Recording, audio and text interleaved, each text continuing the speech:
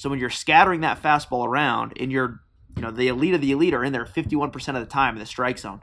So if you're a 16-year-old, and I use this example with the 14-year-old Carson that I just mentioned, of showing him what the big leaguers do and understanding you're not going to be pinpoint, but if you can change speeds off that fastball and just get it in the area code, you're now either going to get more swing and misses because they're sitting on something hard in a fastball count, or you're going to cause them to have soft contact and get the ball in play and lessen that pitch count on the day.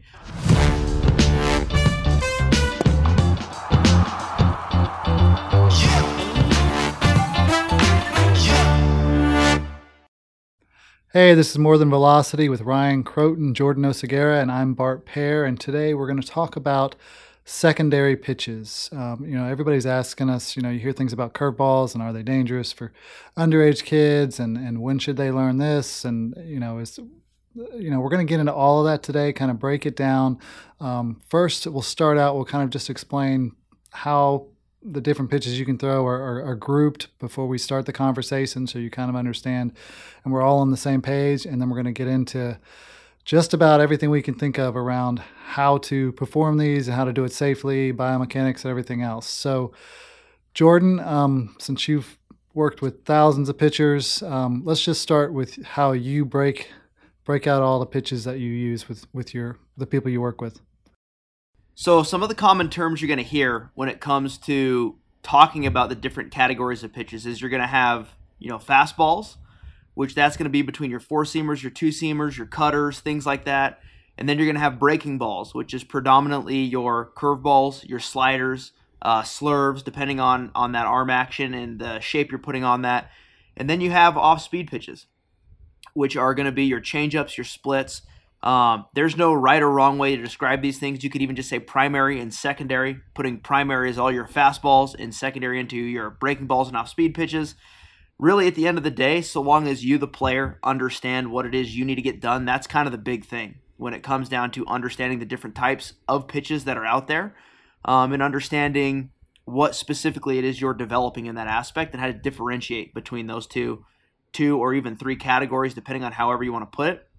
And the big thing with that is to be a starting pitcher, you need something hard. So you need something in the fastball category.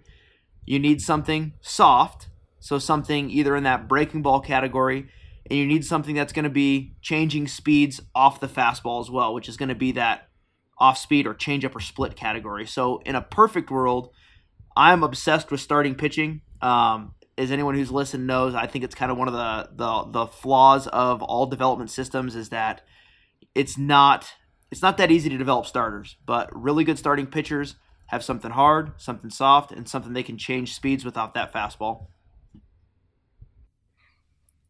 Very cool. So let's talk with Young, just 13-year-old and how many pitches do they have? Let's quickly talk about platoon neutral and those type of things, and then we can get into some of the biomechanics stuff. So platoon neutral is really important. And for me, the three pitches that any pitcher should be focusing on until they get to the higher levels are a four-seam fastball, a curveball, as well as a changeup. And the reason for that is those are what we call platoon neutral, which I know we've discussed that previously. But if someone hasn't heard us talk about that before, it just means it plays equally well against same-handedness and opposite-handedness of the hitter. So if you're a right-hander and, predominantly you're really good against righties, if you have more of a platoon neutral mix, you're going to be equally beneficial against right-handers and left-handers. And that's obviously an oversimplification, but platoon neutral just means you're going to have a better chance of getting both-handed hitters out. So the better you can start developing platoon neutral early, the better off you're going to be.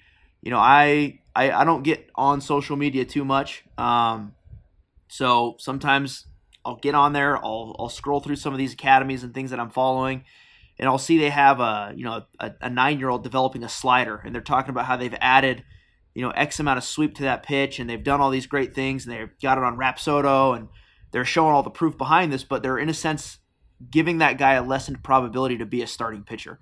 They're starting to develop him into a non-platoon neutral player by hammering out a pitch that's traditionally not platoon neutral unless you throw it, in the upper 80s, low 90s, pretty much every time you throw it, and can really make the thing move as well. So it's really important at a young age to understand, not an extreme depth of what platoon neutral is, but to understand the importance of platoon neutral and really focus on those and hammer those pitches out. And Ryan, if you want to talk a little bit about the changeup, I know all of us kind of really view the changeup as a really valuable pitch. I don't know if you want to jump on that for a second.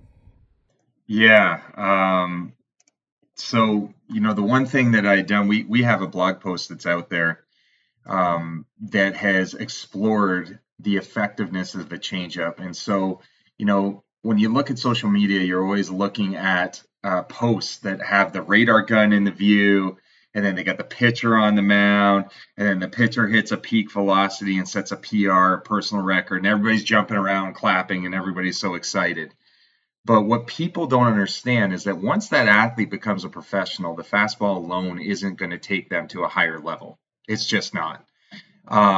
The results from a study that I had done from StatCast data, and people can go on StatCast on the Baseball Savant website, MLB Baseball Savant. You can download any data you want, but they basically categorize offensive performance versus each pitch. And when you look at the basic changeup stats, you can see that on average a changeup is about 7 miles an hour less than a fastball.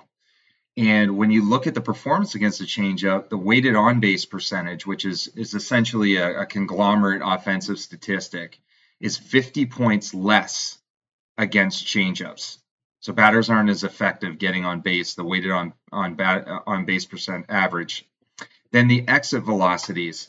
So the exit velocities are about 4 miles per hour slower off the bat. So the ball doesn't get contacted as hard with the changeup. The hitting distance is about 50 feet shorter with the changeup, than a fastball. And then what I think is a really important metric that they have on Baseball Savant is the hard hit percentage.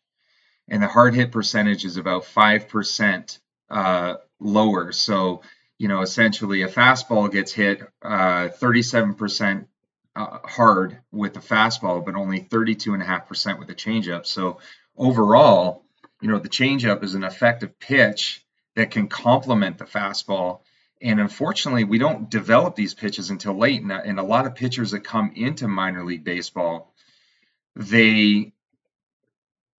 a tough pitch to coach for some reason. A lot of athletes can't do it, and most relievers, they're throwing sliders and fastballs, they're throwing all hard pitches. Getting into the biomechanical effects of changeup, and I'm just going to touch on them because we're talking about them, is that studies have shown that there is a statistically significant difference in load, meaning that the changeup has lower stress to the shoulder and elbow. So it's decreasing the force that's imparted on those joints.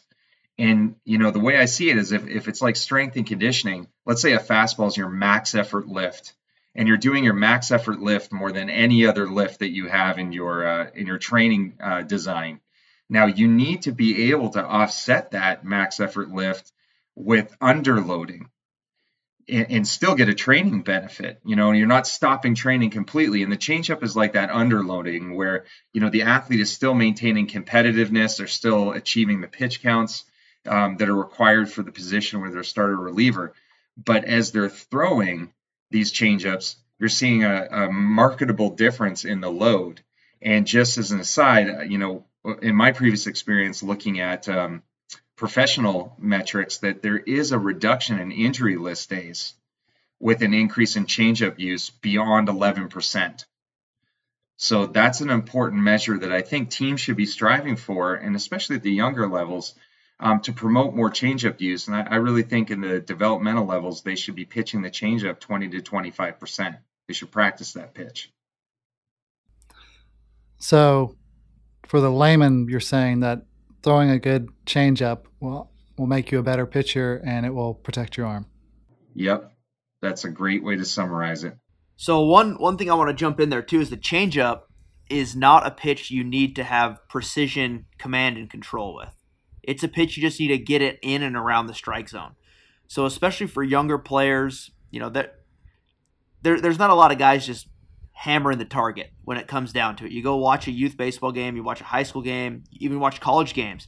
There's not a lot of guys on those staffs that are just right in the chest of the catcher every single time. Even you watch minor leaguers and big leaguers. It's not that easy to do. And I pulled some information for one of the guys that I was working with. His name's Carson, big kid, never thrown a changeup before in his life.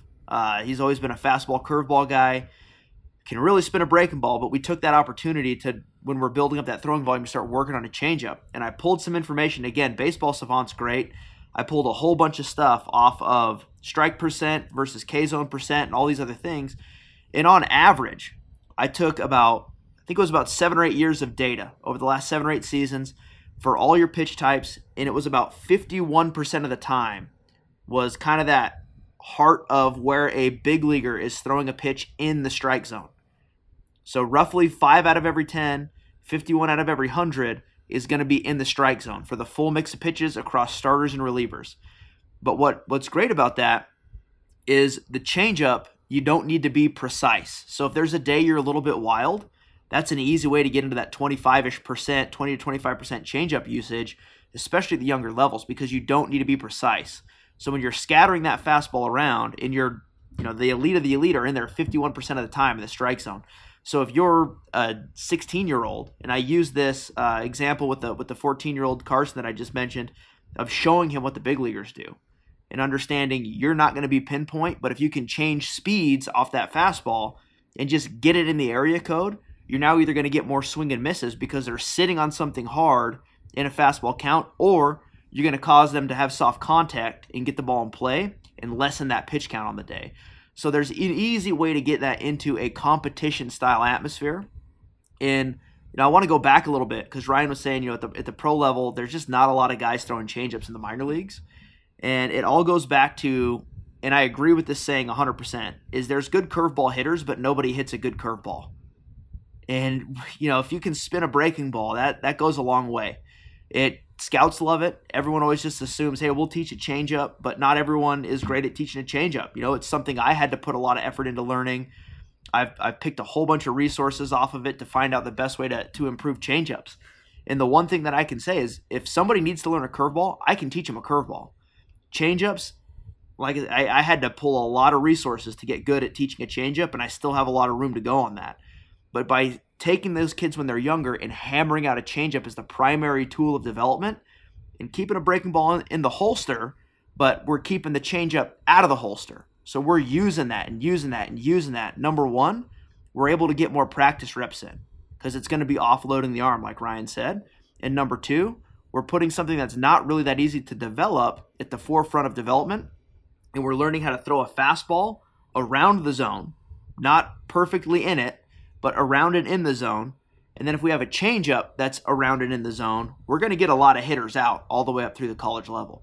And then once we've done that, we're comfortable with those, then we start focusing a little more on the breaking ball. And now we have something that's platoon neutral with 3 pitch types, and we're in and around the zone, and we always have a way to get a hitter out.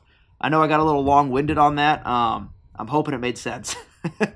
No, it did. I mean, my job here on the show is to ask the question the non-baseball expert would ask. So the changeup, Ryan, you were saying the changeup is really a great pitch, especially, looking at the pro stats and stuff. Is it as good a pitch at the high school level? I mean, where there's, those kids are variability and speeds and control and everything else. Does it lose some of its effectiveness at that level, or I'm just trying to gauge why not more kids throw it? I mean, Jordan has worked a lot more. He'd be the better person to ask as far as, what is seen on the mound.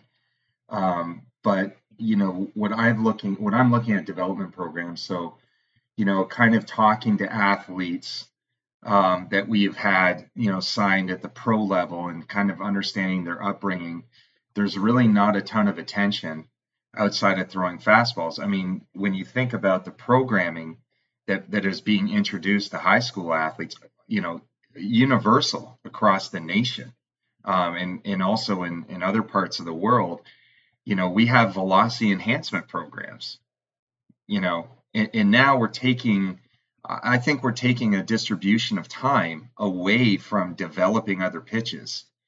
So there's probably a reason why high school athletes are not as effective throwing secondary pitches, because they're not really focused on it. It's the not as whole sexy, emphasis. that's for sure. No, yeah, the whole emphasis is throwing as hard as possible. And scouts, scouts have taken. I've talked to some scouts. They've taken pitchers that have one pitch. All they have is the heater.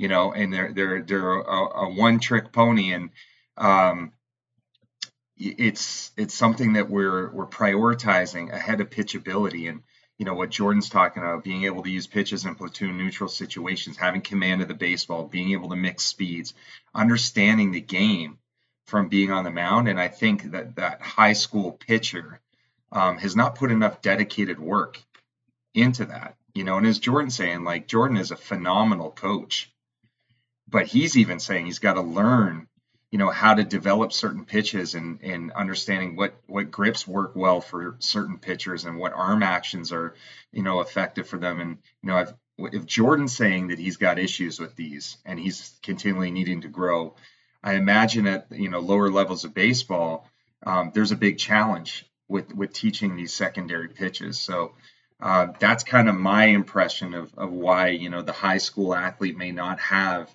the ability to command and control the auxiliary pitches. Yeah, just to touch on that, is Bart took the word that I was going to use, is they're not as sexy when it comes down to it. And it's a great way to describe it, because what people are going to care about when it comes to recruiting an athlete is your ability to strike hitters out.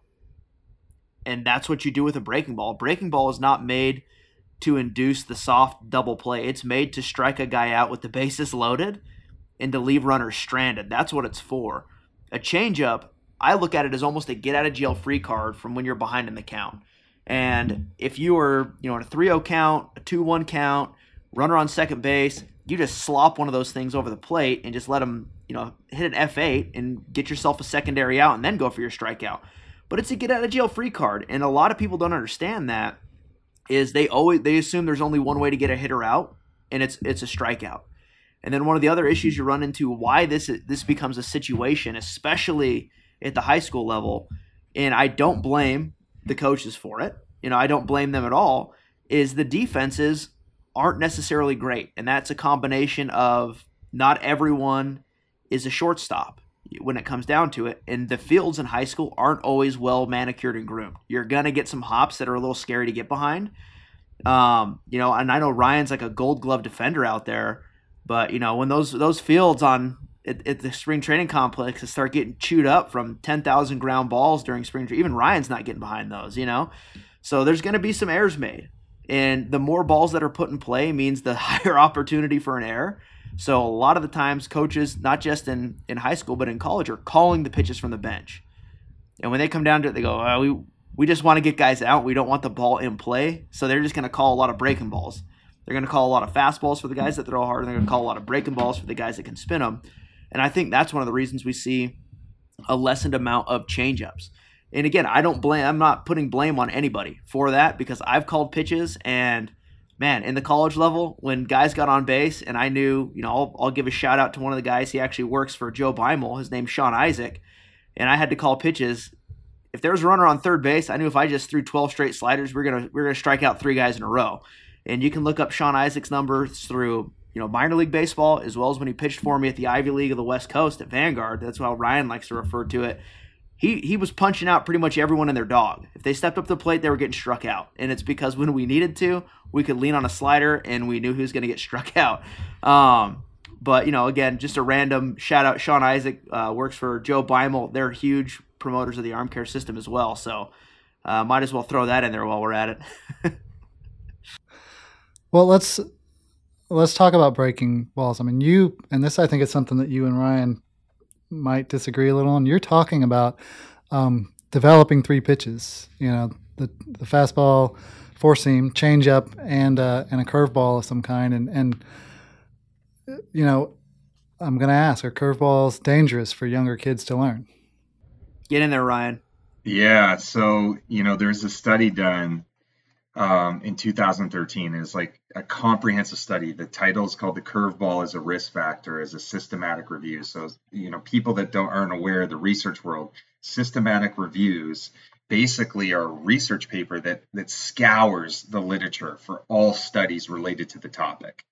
And so this particular research article had looked at EMG studies, so muscle activation studies, 3D biomechanics. They also looked at epidemiology studies, so looking at surveys and basically assessing, risk assessment related to throwing curveballs.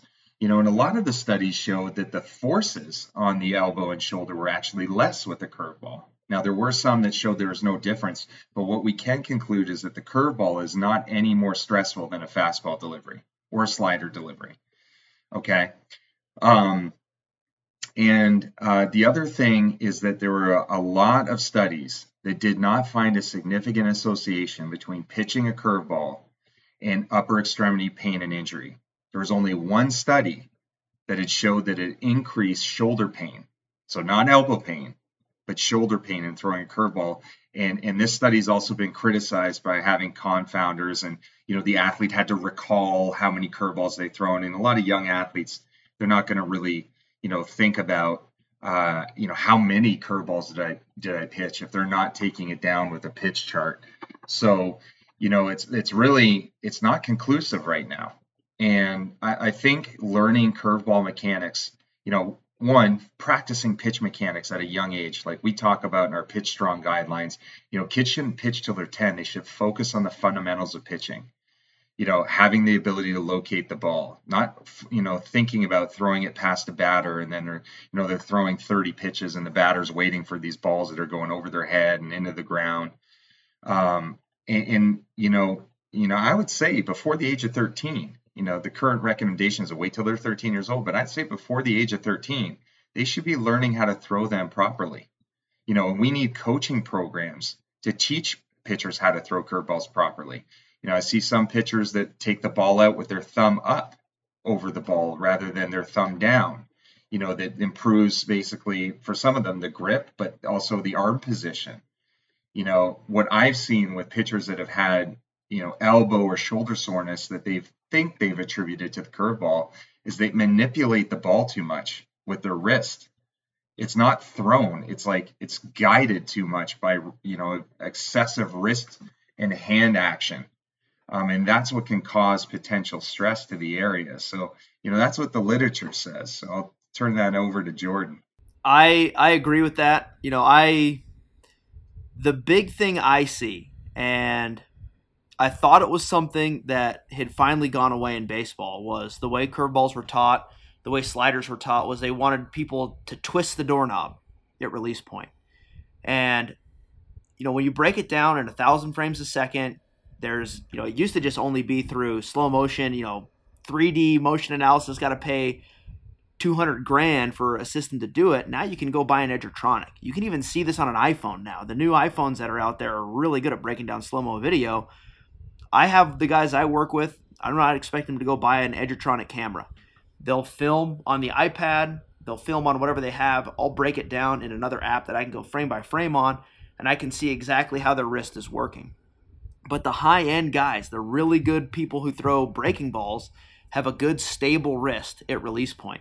And again, this is something I thought we were well past teaching in baseball of the doorknob. Twist the doorknob, really pull through that doorknob as you're doing it. And that's what tears up the arm. Because when you're throwing, you're going to naturally pronate after every pitch you throw. There's going to be that natural pronation, right, Ryan? Yeah. You're going to have that pronation. Included. And when you start twisting this way and then pronating back, that's a lot of force going on, in a really quick amount of time. That's not good on the elbow. It's not good on the arm in general.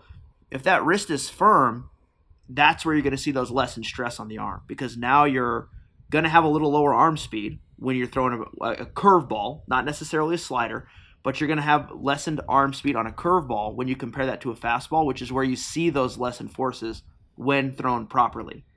When it's thrown improperly, it wouldn't shock me if those are the ones that have the higher forces. So I think there needs to be, like Ryan says, a really good understanding of how to do the basics of teaching those pitches, because a lot of people don't understand that that is not what creates spin on a breaking ball. It's your ability to spin it in the right direction that is going to create the movement. And one thing I wanted to ask you, Jordan, is, what are some key cues that you use with athletes? Like, I like that analogy that you use. I mean, it's not a good analogy, but, spinning the doorknob. But like, what are some key cues that you have used in the past with athletes in helping them improve their breaking ball? I think the easiest one is I like to have the idea of throw the top half of the ball. So what I mean by that is if you're a pitching coach worth their salt, you're always going to have a ball around you for some reason. But if you're throwing the top half of the ball, you can see there's more of the ball hanging out on the top. It's going to get your thumb and your finger involved to where you start getting that opportunity to manipulate through the wrist. But if you just adjust to where now you're throwing the top half of the ball, so if it's, the equator of the ball's through the middle, your thumb and middle finger are above the equator, it's going to stop you from being able to manipulate the ball. So that for me is the key thing when you're learning to breaking ball. Throw the top half of it. You're probably going to spike it into the ground and your catch partner is going to hate you for a little bit. But again, it's a development system. You're not supposed to be a big leaguer tomorrow, which is why there's not any 14-year-olds pitching in the big leagues. I mean, fact check me on that. I don't believe that there's any 14-year-olds in the big leagues currently because they're still learning.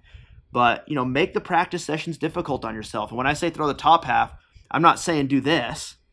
Just find that equator of the ball, get a little higher on it, and make sure you have a good firm wrist when you're throwing it.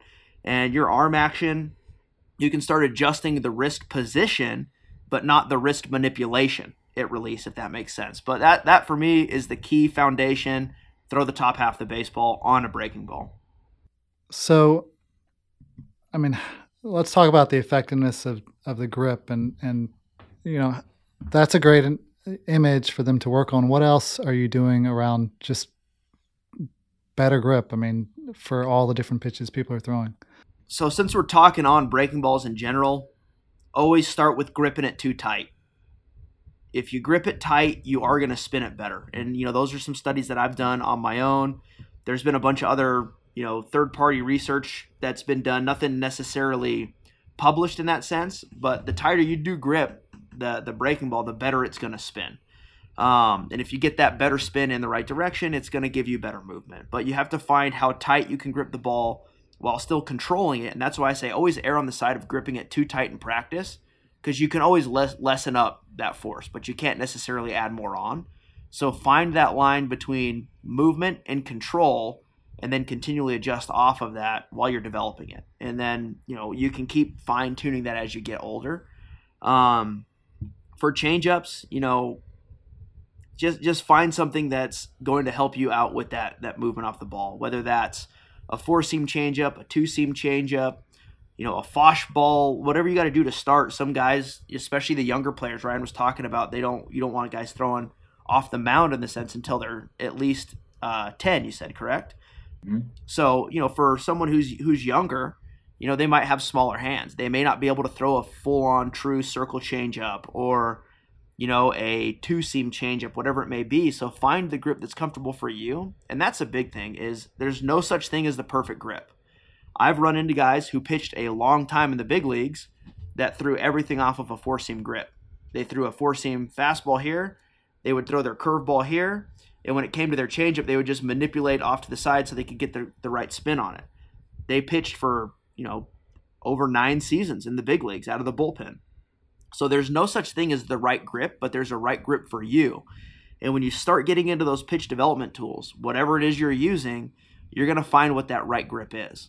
You're going to be able to know if you're spinning it in the right direction or simply just drawing a line on the ball. Understanding which direction you can get that line on the ball to spin is going to tell you if your grip is working for you or against you. I got a quick question for you, Jordan.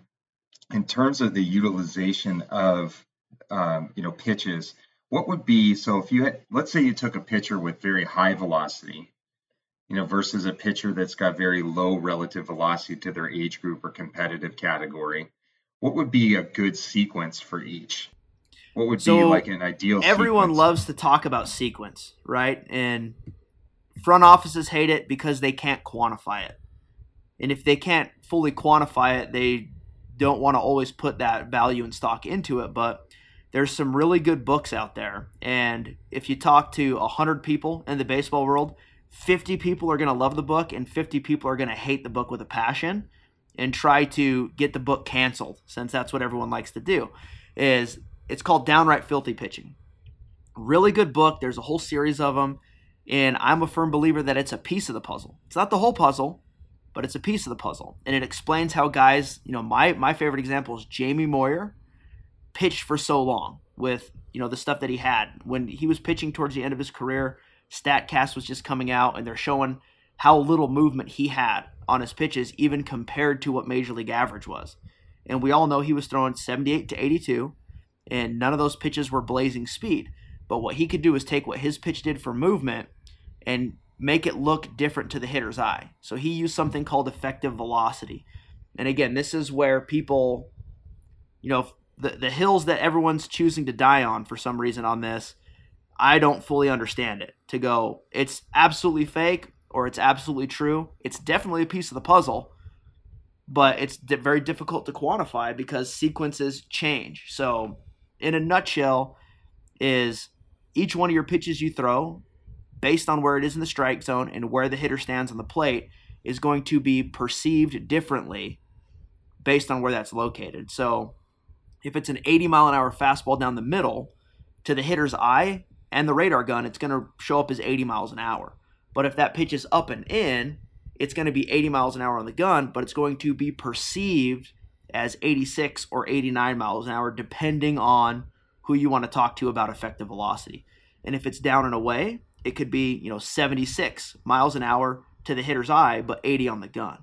So when you have guys like Jamie Moyer that understand how to change the angle of how they're throwing the ball, and when I say angle, I'm not talking arm angle, I'm talking the angle of what the hitter perceives, and then mixing that in with changeups and breaking balls and keeping a spread. And you read Downright Filthy Pitching, I want to say it was about a 12-mile-an-hour spread on the minimum to get soft contact. And if you could keep the effective velocity to what the hitter's perceiving at 18 or greater miles an hour, it was almost always a swing and miss. So that's how guys who are short on stuff, who can learn how to use effective velocity, can still get hitters out at the higher level.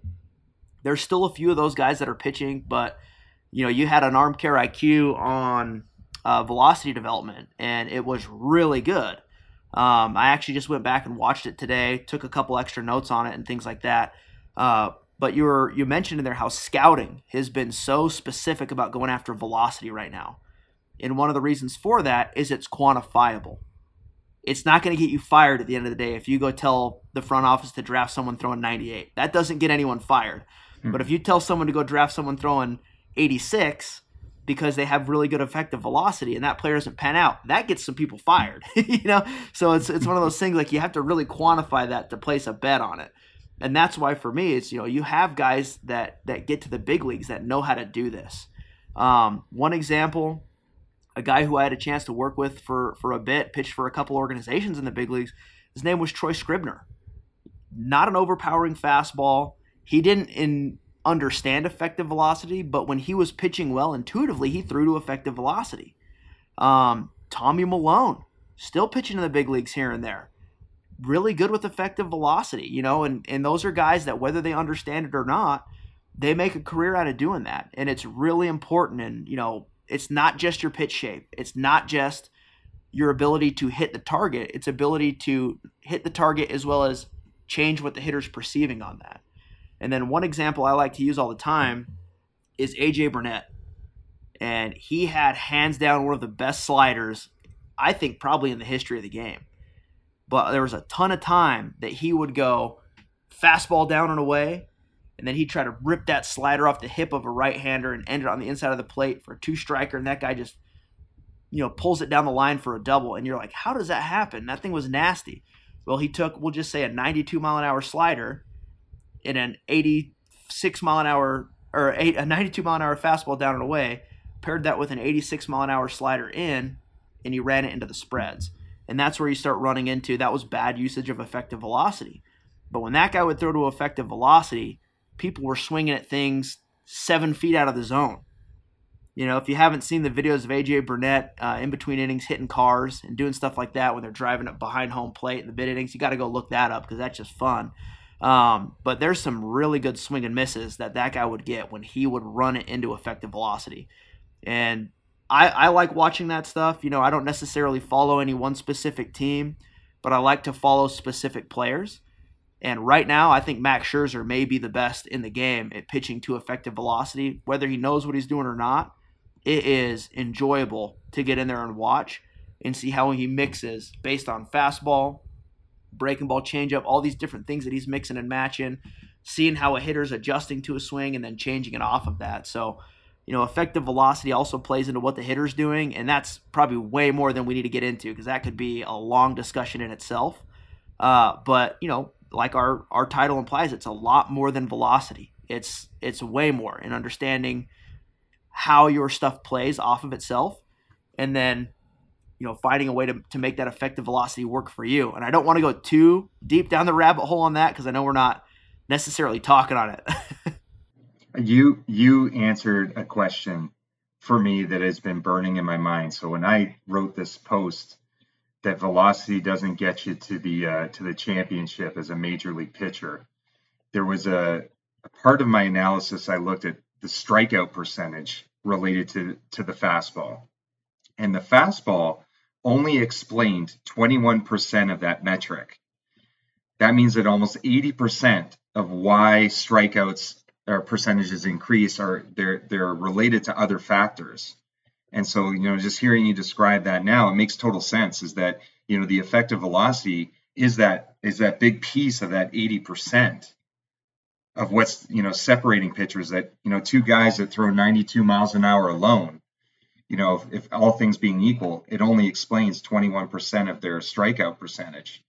So, man, I appreciate that. That was interesting insight. And I think it's important to note that you don't need effective velocity to be successful. But to be the best in the game, those guys do it. It doesn't matter what era of baseball you're looking in or however you want to define it.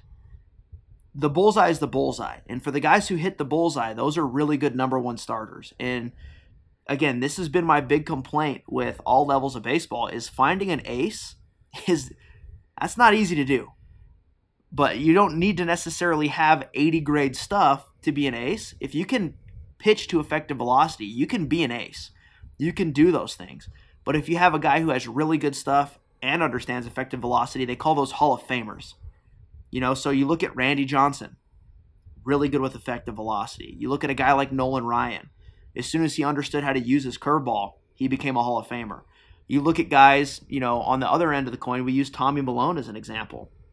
Not a Hall of Famer, but that's a usable big leaguer, not because his stuff is so good, but because he understands how to use effective velocity. And whether he calls it effective velocity, pitching backwards, throwing to however it is you want to use it, that's where you really start understanding how to make your development work for you when it comes to pitch percentages, pitch location. And the cool thing about effective velocity is I've read a lot of game reports in the professional side. And I've not only worked for an organization, but I've consulted with roughly 3 organizations to where I've been able to get in there and read the game reports and see what the coaches are writing. And a lot of times you'll hear, he got pummeled in AA because he just didn't command the ball well enough. That's a terrible excuse because if you understand effective velocity, if you're missing with your fastball, you know where you can throw in general area the next pitch to induce soft contact. So it's not because he was wild that this player got pummeled or beaten up. It's because he didn't understand how to pitch that specific day. And for a starting pitcher, they used to get 40 starts throughout a season. Now a guy, your number 1 or your number 2 might get 38, might get 35. But in general, out of 40 starts, you have 10 outings that no matter what you do, you're going to absolutely go out there and make people turn tail and run. You're borderline unhittable. You're going to have 10 outings that no matter what you do, nothing goes your way. You're going to get the bad hop. You're going to get the broken bat that hits just for the perfect ground rule double that clears the bases. You don't have that great feel. There's nothing you can really do on those days. But in between that, you have 20 that based on your process, based on the understanding of what you do, pulls you in one direction or the other. And that's the difference between the guys who stay in the big leagues for a long time, or even the guys who get to keep a starting role in college, is you're able to take those 20 outings that you just wake up, you're not really sure how it goes, and you swing those towards your good outings, and that's a difference maker. You know, a 10-10 pitcher in the big leagues, probably making about $1 million a year. If you go 12-8, that's worth a lot more money when it comes down to it. So if you can take those and just add 2 more wins onto your record, or add 4 more wins onto your record, whatever it is you're doing to sway those could-be outings in the right direction, that's what explains the difference between fastball velo and your success. So fastball velo, yeah, it's important, but it's way more than just your velocity. It's understanding all those nuances that everyone says is way too hard to quantify, but in reality, it's already been quantified. We've been talking about it for a long time. You can pull it up on Baseball Savant, understand tunnel. You can understand release height, release side. Oh, it's release height, release side. Well, there's also the factor of tunnel in that, and then your ability to use effective velocity off your tunnel, and understanding those movement sequences and how to do that. So in a nutshell, to answer your question on what's a good sequence, it depends on where you just threw the last pitch. Because everyone, nobody prepares. The Boy Scouts motto, I was never a Boy Scout. Ask anyone. I'm not a great candidate for that type of stuff. But what is it? Always be prepared? Is that the motto? What do they have in Canada? Always be prepared. Always be prepared? Okay. So be prepared, yeah. If you're not prepared, if you have your plan of fastball in, slider away, slider a little further away, fastball up and in, you're banking on having perfect command with all those pitches. Not going to happen. I hate to break it to you. But if I miss with here, then I know what I can go to after that. That's a good sequence, is understanding your velocity spreads between each one of your pitches, and then how you make those stay within your effective velocity ranges based on where you're throwing it at in the strike zone.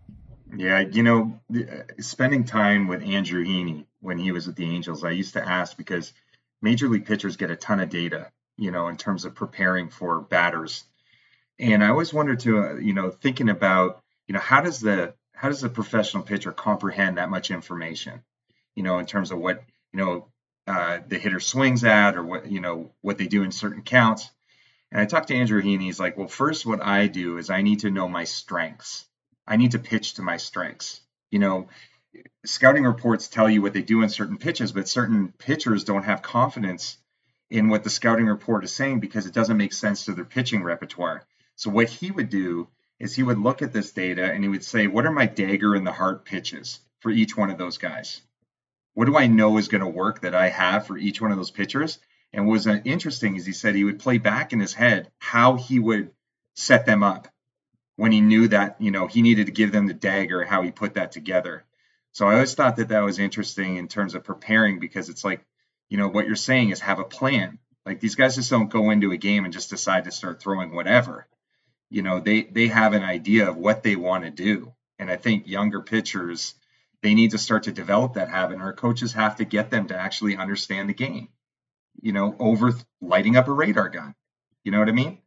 So that's kind of my rant on things, is I think we're developing throwers, in my opinion. We're starting to go and worry more about throwers. Guys aren't throwing to targets anymore. They're grabbing big, heavy weighted implements, light implements, and they're throwing into a wall or a net, where we need to also focus. That might get them a college scholarship. That may get them drafted, but that's not going to mean they're going to make it to the major league level and look after their families for centuries and become one of the greatest in the game, where there has to be a plan, in my opinion. Yeah, and and I agree 100%. Is anyone can develop a thrower, but developing a pitcher is completely different. And one of the examples I love to use is, you remember Connor Lillis-White? Oh yeah, he was. Oh my gosh, he was one of my favorite guys ever. And he played in the same division, or the same level that I was coaching at in college. And we faced up against him one year in a regional. And he actually ended up beating a player named Clayton Vecting, who went on to go play a little bit of pro ball. And, Clayton Vecting was a fastball slider guy, occasionally had feel for his changeup. And again, if I knew what I do now about teaching changeups, I really feel like we would have ended up winning that ball game, because, Clayton was a 2-pitch pitcher. Connor Lillis-White, like you said, Canadian guy. He played for University of British Columbia. He was a four-seam fastball with really good properties, and he threw one of the most unique breaking balls I've ever seen in my life. In, I think it was 2015 or 2014, I can't remember the exact year, he beat us 1-0 in the regional in Santa Clarita, California. It was 1-0 until the top of the ninth, and it was a pitching duel between those two guys, Clayton Vecting and Connor Lillis-White. And what ended up happening was we had a leadoff walk, and Clayton hung a slider. He just backed it up right over the middle of the plate, left-handed hitter, pow, over the trees. They took the lead 2-1, and we couldn't score in the ninth to win the ball game. We got knocked out of the regional. We didn't get to go to the World Series. 12 months later, we're Clayton's graduated, he's moved on, and we're facing Connor Lillis-White again in the opening round, or the second game, so of the regional in the winners bracket. And Connor Lillis-White's thrown, we've already described him, and we have a left-hander pitching named Jordan Moak. Jordan Moak, on a good day, may have run the ball at about 76 miles an hour, but he could spin a breaking ball. And we didn't have the Rapsodo and the pitch development tools at that time, but I would guess he probably had about 23 inches of depth on a curveball, and he could spin that thing and throw it for a strike whenever he needed to, and he could throw a changeup blindfolded, and he could put a fastball wherever you needed it to go. And what ended up happening is we won 2-1. Connor Lillis-White, I think you go look it up, he struck out about 14, and Moak struck out 16. And it wasn't because his stuff was more overpowering. It's because we used effective velocity to make his fastball look like it was 105 miles an hour. Yeah. Slow, a little slower further away, 78 up and in. Hitters are tied up. And I remember, when I took a job with the Angels, Connor was in low A with the Angels. And I said, hey, I remember, running into you here and there. We faced you guys, and I coached at Vanguard. And he's like, how did that left-hander beat me? And that was the first thing he told me, is how did that left-hander beat me? He threw like 40 miles an hour. And it's just put it into effective velocity. And that Jordan Moak probably won about, over the course of 3 years for me at Vanguard, probably won about 19 games. Is a starting pitcher. He pitched in the World Series for us. Won some games in the World Series, throwing, below the speed limit. Not like that. That's not supposed to happen. But if you know how to develop those tools and teach people how to pitch, teach them how to tunnel the ball, and understand you don't need to be precise to be successful. You just need to be effective. You really start opening up a lot of opportunities for guys. He's not going to play in the big leagues, but he got his schooling paid for. That's awesome.